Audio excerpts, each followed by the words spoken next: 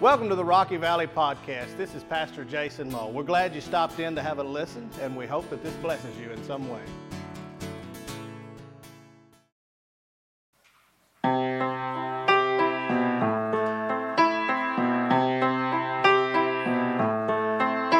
I've heard about this baby boy who's come to earth to bring us joy, and I just want to sing this song to you. It goes like this: the fourth, the fifth, the minor fall, the major lift. With every breath I'm singing hallelujah.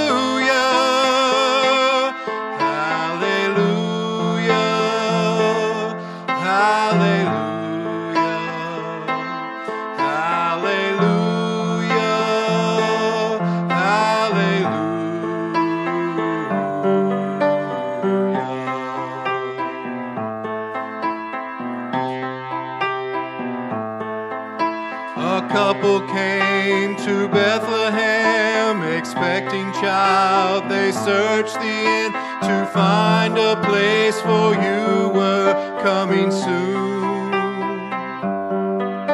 There was no room for them to stay, so in a manger filled with hay, God's only Son was born. Oh, hallelujah.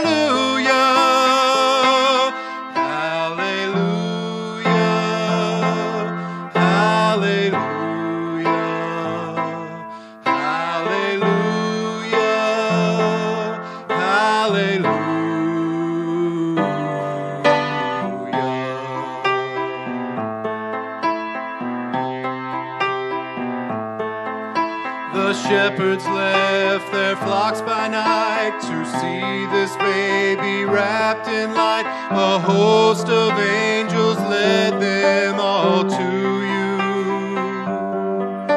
It was just as the angel said, you'll find him in a manger bed, Emmanuel and Savior. Hallelujah.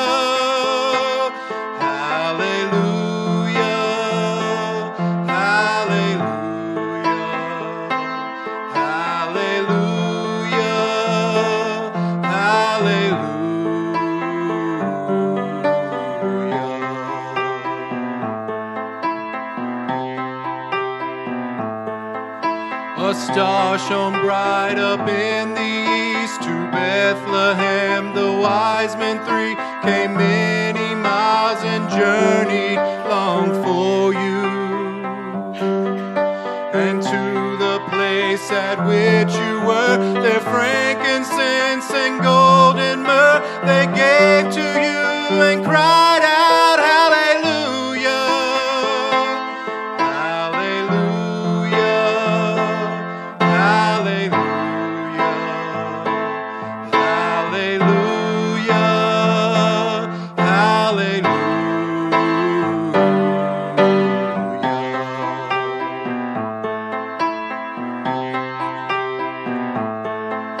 I know you came to rescue me. This baby boy would grow to be a man and one day die for me and you. My sins would drive the nails in you. That rugged cross was my cross too. Still every breath you drew was hallelujah. Hallelujah.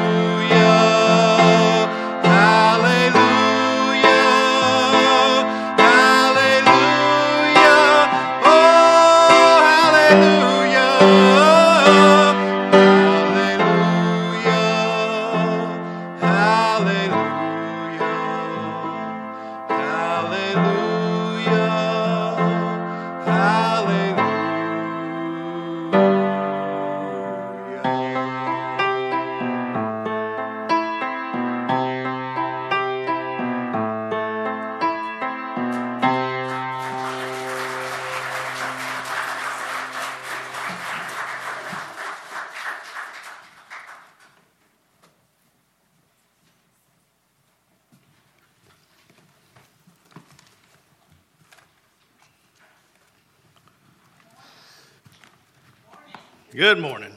Good morning, good morning.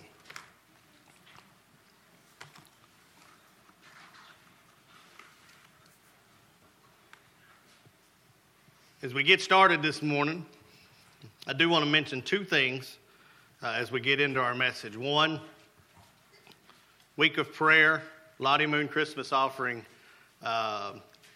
Take one of these. There's front foyer, welcome center. If you don't know where the welcome center or the front foyer is, let me know. I'll get you one. Let somebody else know. We'll get you one. Take it. Inside of it, there's a daily prayer guide for each day of the week. It takes 30 seconds to read through what it says about our foreign missionaries.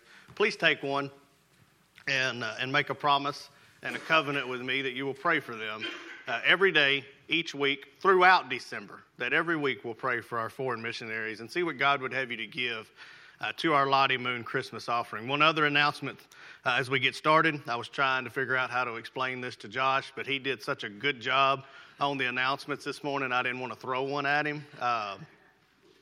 One call now. So for those of you who received, we did a little test run on a call last week.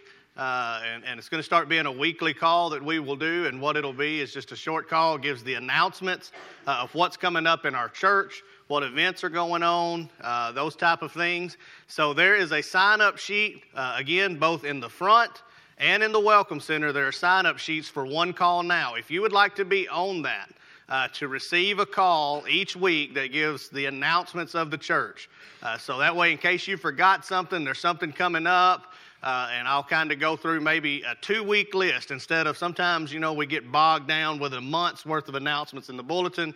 We'll look at just the next 2 weeks on that call, and so it'll keep you up to date on that. So please, please, please sign up for that. If you do not sign up, you will not be on the list. If you do not sign up and you are not on the list, when you come and say, well, I had no idea that was going on, Brother Jason, I'm going to go, oh, did you get your phone call? And you're going to say, no, I decided not to sign up because I thought hearing your voice for 30 seconds on a Friday would be too much.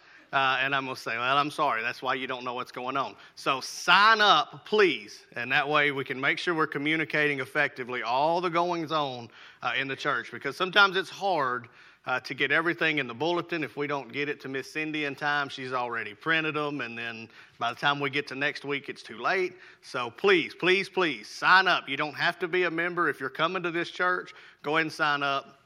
We'll add you to the list. If you're tech savvy, you don't want to hear my voice, I believe you can opt in to text messages for certain of the messages. Some you can, some you can't. So I'm done with that. Let's get into the message this morning. I'm about to preach in my britches. So 1 Peter 1.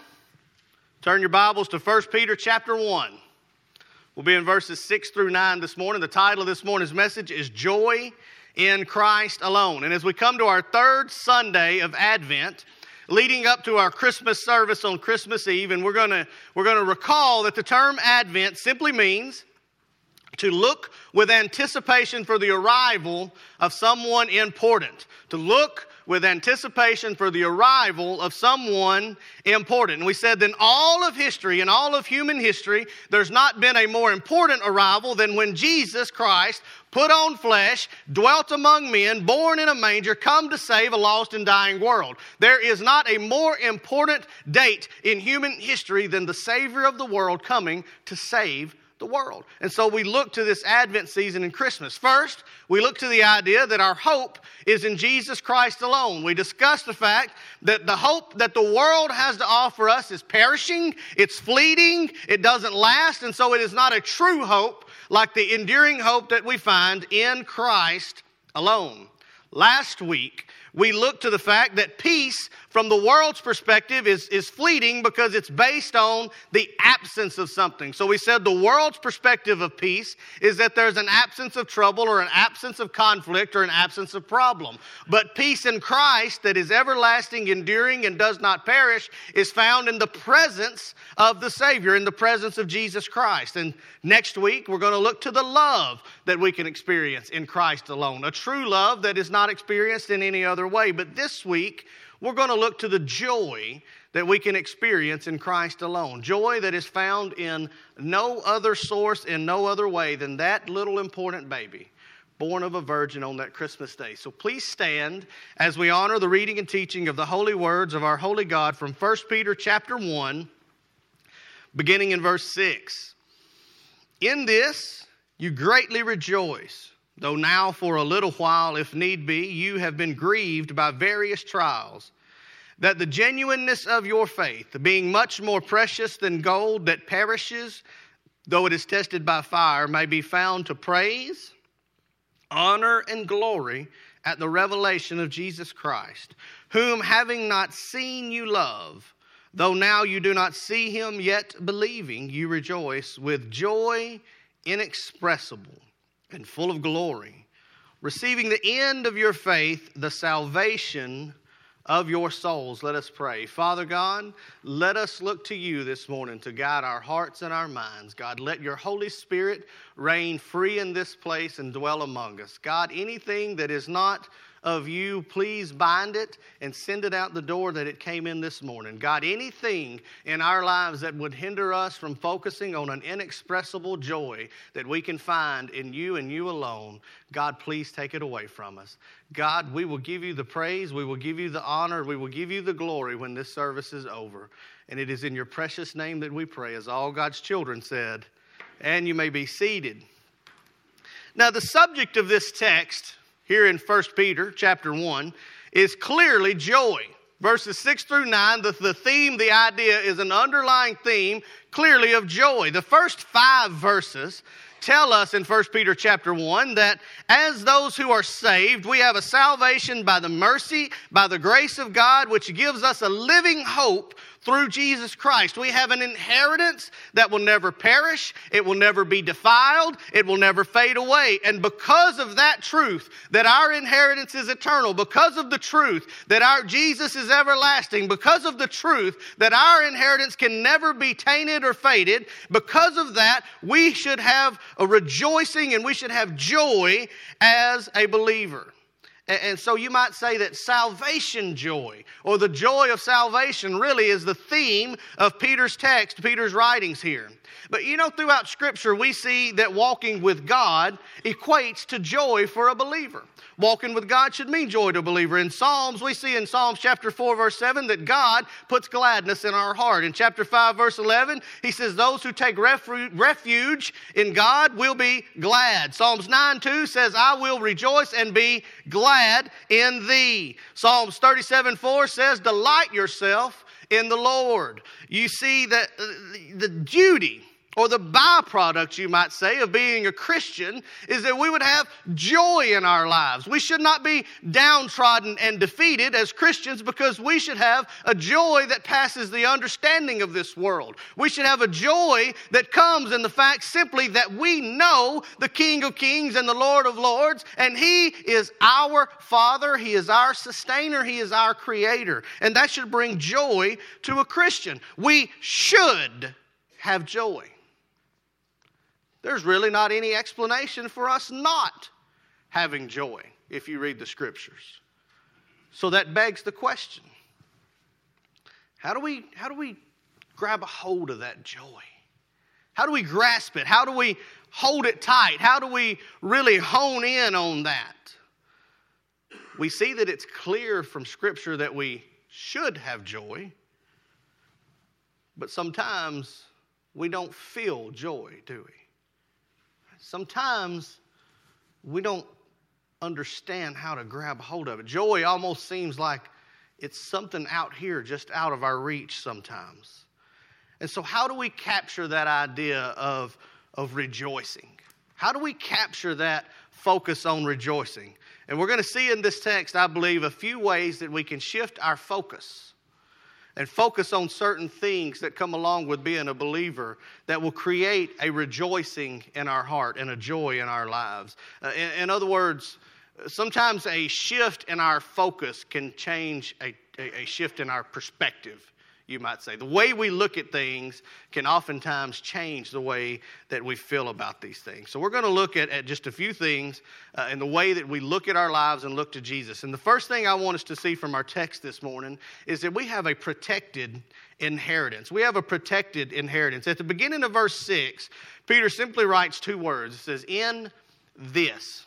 He says, in this you greatly rejoice. But in this, what he's really showing is saying regarding the verses prior. So in these things that I just taught you, you greatly rejoice. And what he's really referring to in verses 3 through 5, we just said it a minute ago, but it is an eternal inheritance that never perishes, that never defiles, and that never fades away. God has promised us a protected inheritance, which is the fullness of our salvation. That is God's promise to us, is that His children, as believers, as those who have cried out, Abba, Father, we have an inheritance that cannot be taken away from us. We have an inheritance that cannot go away. We have something as believers that no principality, no scheme of man, no scheme of hell can come and take away from us our inheritance that we have been given by Jesus Christ. Now, I don't know about you guys, but I think it's a scary thought. It's a scary thought to consider that everything that we have on this earth is subject to perish and go away at any given time. Everything is subject to be gone at any given time.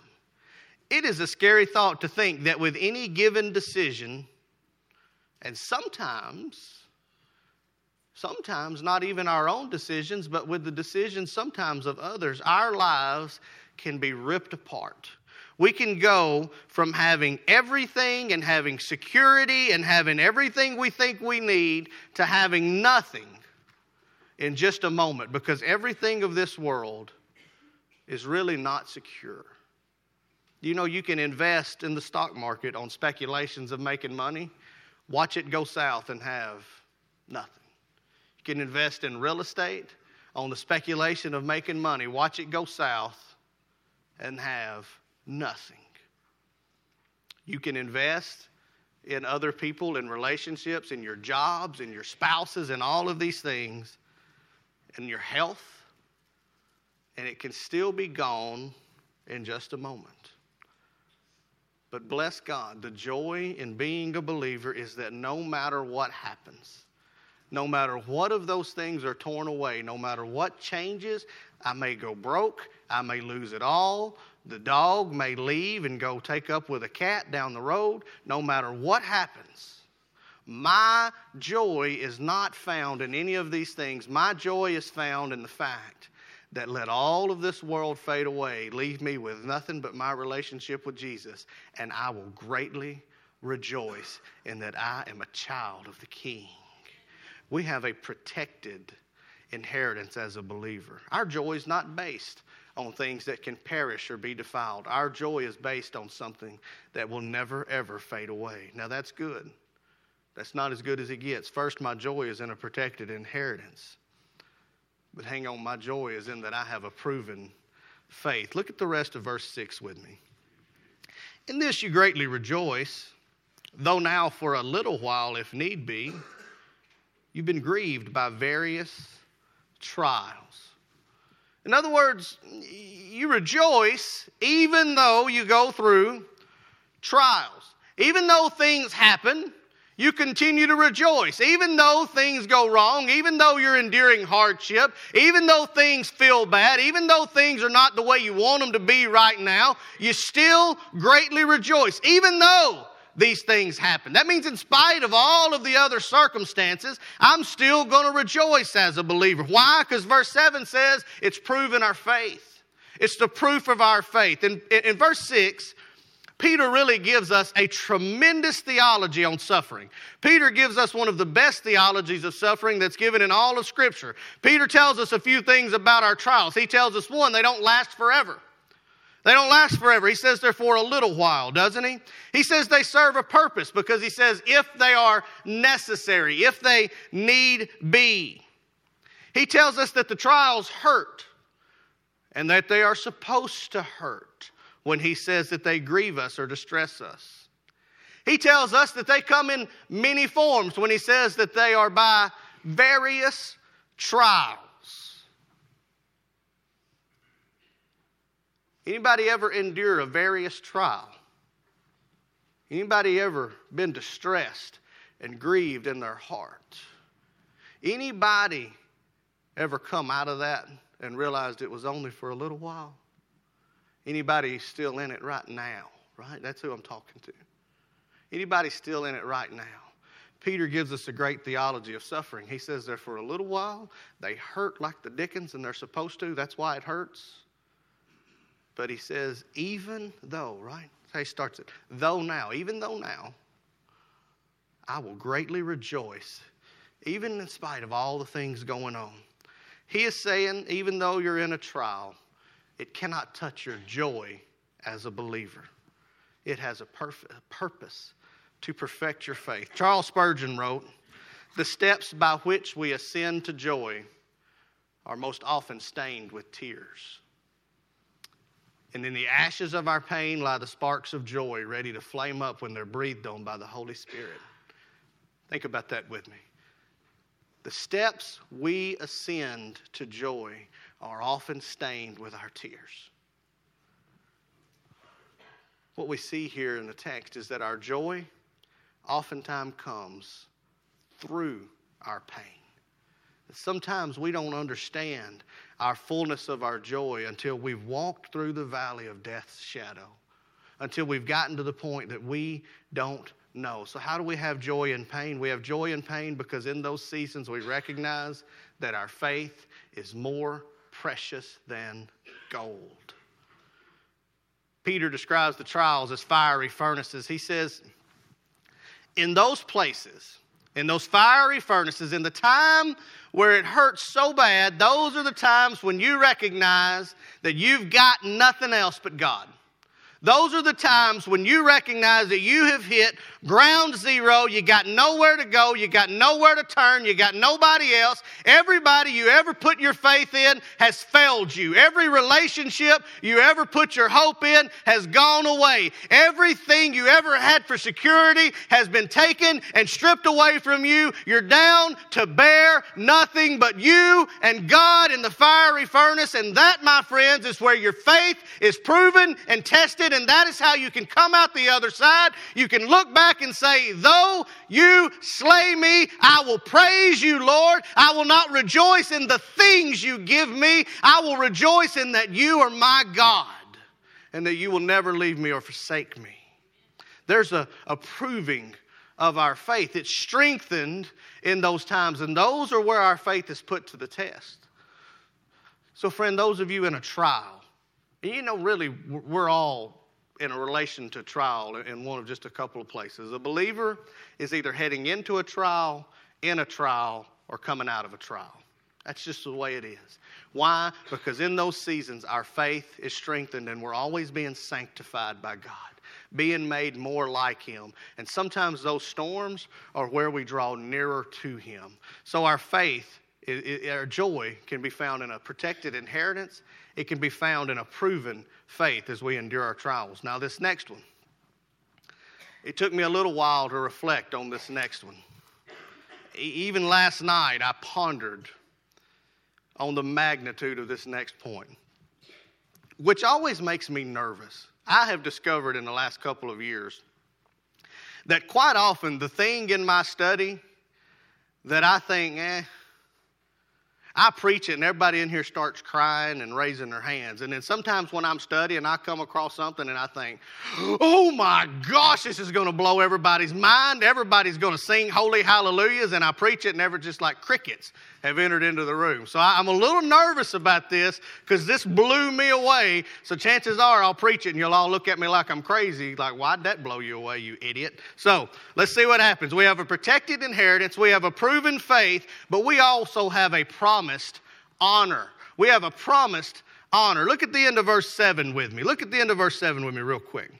That the genuineness of your faith, being much more precious than gold that perishes though it is tested by fire, may be found to praise, honor, and glory at the revelation of Jesus Christ. So our faith, as it's proved, is found to be more precious than gold to us. Anybody ever got to the other side of the trial and said, man, I wouldn't trade Jesus for $1 million right now because He's the only thing that got me through that. My money would have never gotten me through that, but my God got me through that. That's what He's talking about right here. Our faith is more precious than our gold. It's more precious than anything fleeting. And it says that it will result in praise and honor and and glory. When? At the revelation of Jesus Christ. Not only is there joy in proven faith, but there's joy in an anticipation of a reward.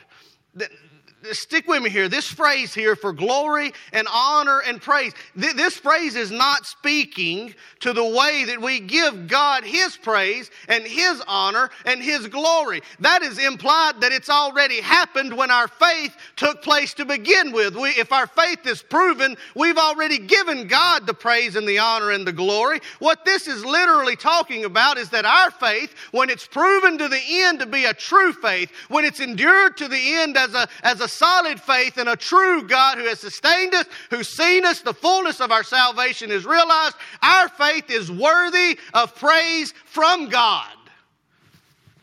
Let me say that again. Our faith, when it endures and lasts to the end, is worthy of praise not just to God. That's what we should do till we get there. It's worthy of praise from God. Now that just blows my mind. One day, hang on, one day I'm going to see my Lord Jesus face to face. Think about that. That ought to blow your mind. One day I'm going to see the eyes of my Savior face to face. He's going to be revealed to me. That's the day of His revelation that it's talking about at the end of this verse. One day He'll be revealed to me.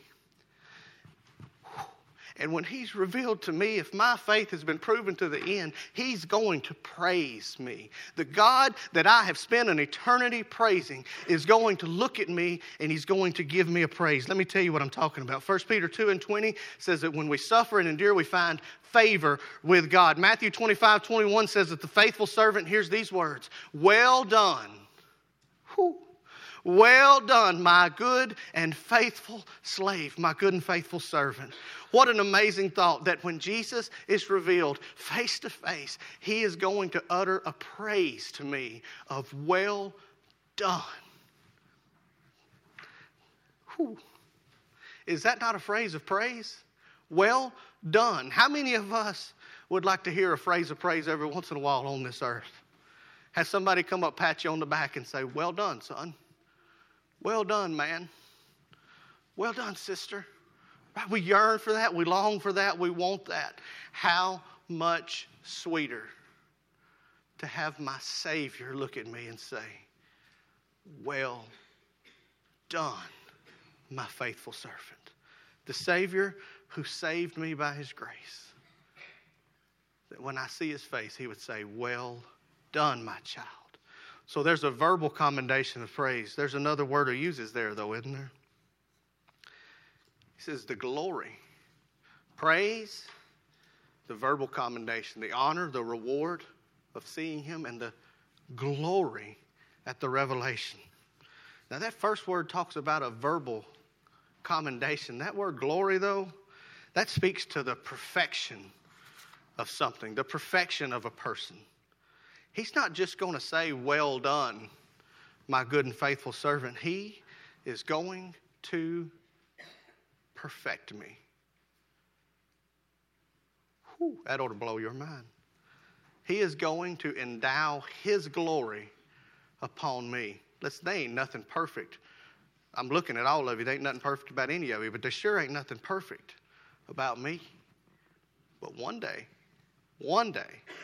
when Jesus, I see Him face to face and He says, "Well done," He's going to endow His glory upon me, and there's not going to be a blemish. There's not going to be a fault. There's not going to be a hair out of place. There's not going to be a hair missing.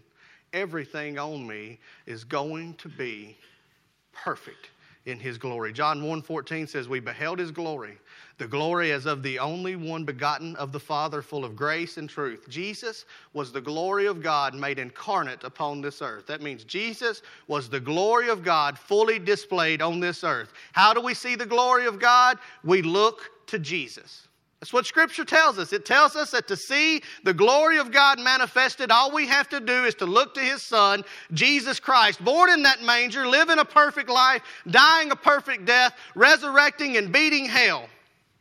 And that, my friends, is the glory of God beheld on this earth. But what does Scripture say? It says no matter how rotten a scoundrel you are, no matter how filthy you are, no matter how bad you are, that because of the righteousness imputed or put upon you as someone who believes in Jesus, you will be made like Jesus. You'll be perfected in His glory. That means that one day when I see Jesus face to face, I look into His eyes, I touch His hands, I hold Him, I look at Him, I behold His glory, that He's going to make me perfect like Him. I am going to be like Him. That's how I'm going to be praised. That's how I'll be found well done, is that God will not look upon me and see all of my sin. He'll look upon me and see His Son. And He'll say, well done, my good and faithful servant. You've been glorified here. Now, I don't know about you, but if that don't make you rejoice, you're missing something. You're missing something. And you know what? I'm just going to say it right now, and then we'll finish in just a moment. If you didn't rejoice when I just said you could receive praise from Jesus and you could be made like Him, glorious and perfected, if you didn't just get chill bumps and goosebumps and something going on inside of your life thinking, oh my goodness, I can see the face of Jesus.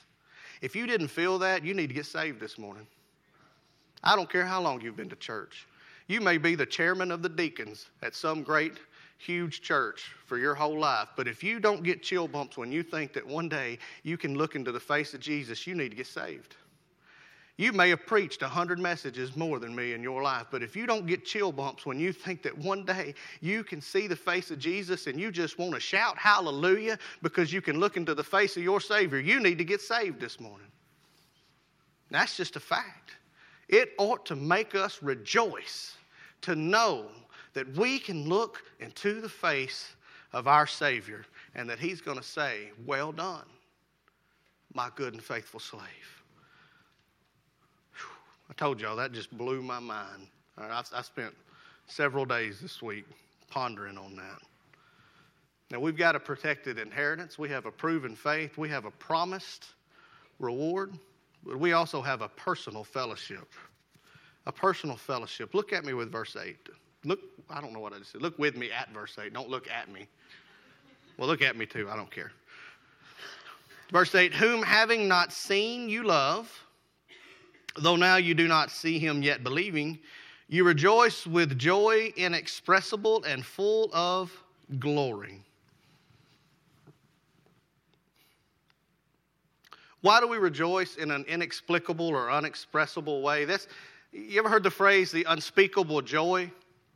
The joy that Peter is talking about there, literally that phrase means there is not a language to describe it.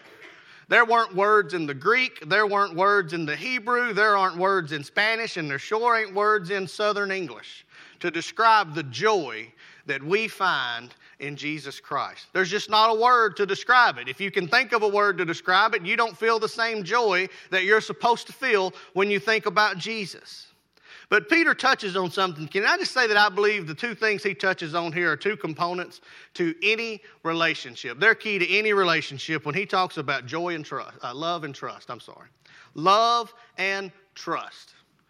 Having not seen you, somebody help me. Love. Though you do not see Him yet, you believe, right? You trust that He's God and you love Him. Those are two key components to any relationship. Because if you trust but you don't love, the relationship will deteriorate. It will fall away. Likewise, you can have all the world in the love, but if you lack trust, the relationship will deteriorate and fall away. And so we see that phrase, we don't see Him. Having not seen, we love, right? It's normal to trust and love someone you have seen and you've touched and you've felt and you've come to know. But we have not had opportunity to place our hands in the nail-scarred hands physically, have we? We've not had opportunity to look upon His face physically in our presence, have we? We've not had the opportunity that Peter had to walk with him for 3 years of his ministry and see him call Lazarus from the dead and see him heal Jairus' daughter. We didn't have that luxury. That's what Peter's talking about. We've not seen him, but we love him as believers. 1 Peter 2:7 says it well when he says, for those who believe, he is precious. For those who believe, he is precious. John 14:15 says, if we love him, so we're going to make a connection here. For those whom believe, he's precious. For those who believe in Jesus, we love him.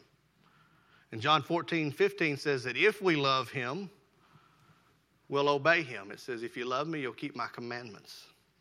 And so to believe in him is to love him. To love him is to obey him. And so how can we know if we love Jesus? Do we obey him? Do we keep his commandments? Is that what's primary in our life? You see, it starts out, it says, not seeing you love, and then it talks about the trust factor. You haven't seen him, but you believe that you will see him. And so what it boils down to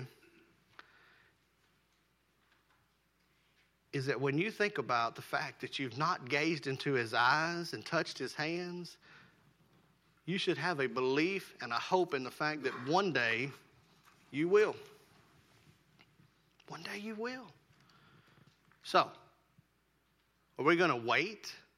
Are we going to wait until the scripture is fulfilled and Jesus is revealed to rejoice in his name? Or are we going to rejoice in the promise that it's coming for us? Are we going to rejoice right now? I don't know about you guys. I don't want to wait till Jesus comes back to have joy. I don't want to wait till Jesus comes back to rejoice in his holy name. I want to praise him, and I want to glory in him, and I want to rejoice in him right now and get a head start. I'm sure it's going to be so much sweeter when I look into his eyes.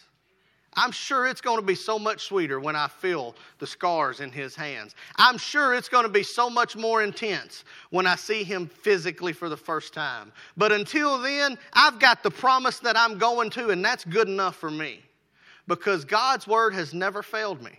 And so when he says that I'm going to see him, I know that I'm going to see him, and I'm going to rejoice in the knowledge that he is coming to get me again. And so as we close this morning, our final focus of joy is this. Is that we also have a present deliverance. Look at verse 9 with me real quick. Receiving the end of your faith, the salvation of your souls. Receiving the end of our faith, the salvation of our souls. This is not just an eternity or future kind of salvation that we have as believers. Right? We don't get saved. Yeah, we do get saved and we're signed, sealed, and delivered, right? We focus on that a lot in the church. Hey, once you've been saved, you're always saved. Once you've been saved, it's set in stone for eternity. Once you've been saved, you have a place prepared for you in heaven. And if he goes to prepare a place, he's coming to get you to take you to it. That is beautiful. That is amazing. And my friends, that is something else. But he didn't just save you for the future. He saves you for the right now. He didn't just deliver you from sin at the end, at judgment. He's delivered you from sin every moment. So what can we glory in? What can we rejoice in about the fullness of our salvation? Well, that we are delivered. It ought to bring joy to our lives to know that we are delivered. Delivered from what? Delivered from our sin. We are delivered from our guilt. We are delivered from our stress, our shame, our condemnation, our hopelessness. Everything that would defile us and take us away from joy, we can be delivered if we just would call upon the name of the Lord. And if you've already called upon the name of the Lord, my friend, stop living in your sin. Stop living in your shame. Stop living in your guilt. Move on and recognize Jesus didn't save you for you to stay where you were. He saved you to pull you out of hell and pull you out of the muck and pull you out of the mire and do something with you. He didn't save you to stay where you were. And to stay where you were says that I don't know if he saved you. If you don't move from where you were to a place closer to him, you didn't meet Jesus. I know that's probably not popular preaching, but it's the truth. And I love you too much to stand up here and lie to you. If Jesus didn't change you, you didn't meet Jesus. Because you cannot meet Jesus. Look at go back to his birth. In this season, we look to his birth. Every character from his birth to now that has ever interacted with that baby or that man or that Savior has been changed. Go ask the shepherds. Go ask the Magi. Go ask the innkeeper. Ask Mary. Ask Joseph. Ask the centurions at the cross. Ask the thieves upon the cross. Everybody who's ever come in contact with Jesus has not come away from it unchanged. It is not possible. We can be delivered from the power of sin when we exchange it for a joy that is beyond explanation. And how do we get that joy beyond explanation? We receive our protected inheritance, and we prove our faith, and we look to a promised honor, and we glory in Jesus Christ alone. So where is your joy this morning? Where is your joy? Do you have it? Do you feel it? If you don't, how do you get it back? You get it back by focusing on where your joy comes from, and that's in Christ alone. If your joy was focused on anything else, my friend, you've already learned that it's fleeting and it passes away. But joy in Christ alone is forever. If your joy is missing this morning, believer, you're a child of God, but you're not as joyous as you should be, will you be faithful to come this morning and lay your problems at his altar? Will you come and say, God, take this burden. I don't want it anymore. Take this sin, take this shame, take this guilt. I want to experience the joy of my salvation. And if you're here this morning and you've never been saved, you didn't get a little tick in your heart when I said one day you can see Jesus face to face, you don't know what I'm talking about. Would you come this morning and let's talk about that together? And let today be the day of your true joy, of your salvation as well. Let's pray. Father God, Lord, we come to you this morning in this season of Advent, this season of Christmas, Lord God. And we recognize that in you we have hope, in you we have peace, and God, in you we have joy. And God, sometimes joy can seem so fleeting. Joy can seem like it's out of our reach, it's beyond our grasp, Lord God. But help us to focus. Help us to focus on the truth that joy is not beyond our reach. It's not beyond our grasp. It's found in you, Jesus. It's found in you, and you're never more than a reach away. God, convict us. Help us to lay our burdens down at your feet, that we would enjoy our salvation, that we would rejoice in this Christmas season. And God, if there be one here who has never accepted you as their Lord and Savior, who's never experienced joy, God, would you convict them and save them as only you can this morning. It is in your precious name that we pray, God. Amen. Thanks again for joining in. We sincerely hope that this has blessed you in some way. If you have any further questions, feel free to give us a call or check us out on the web at www.rockyvalleybaptist.org. Thank you and have a blessed day.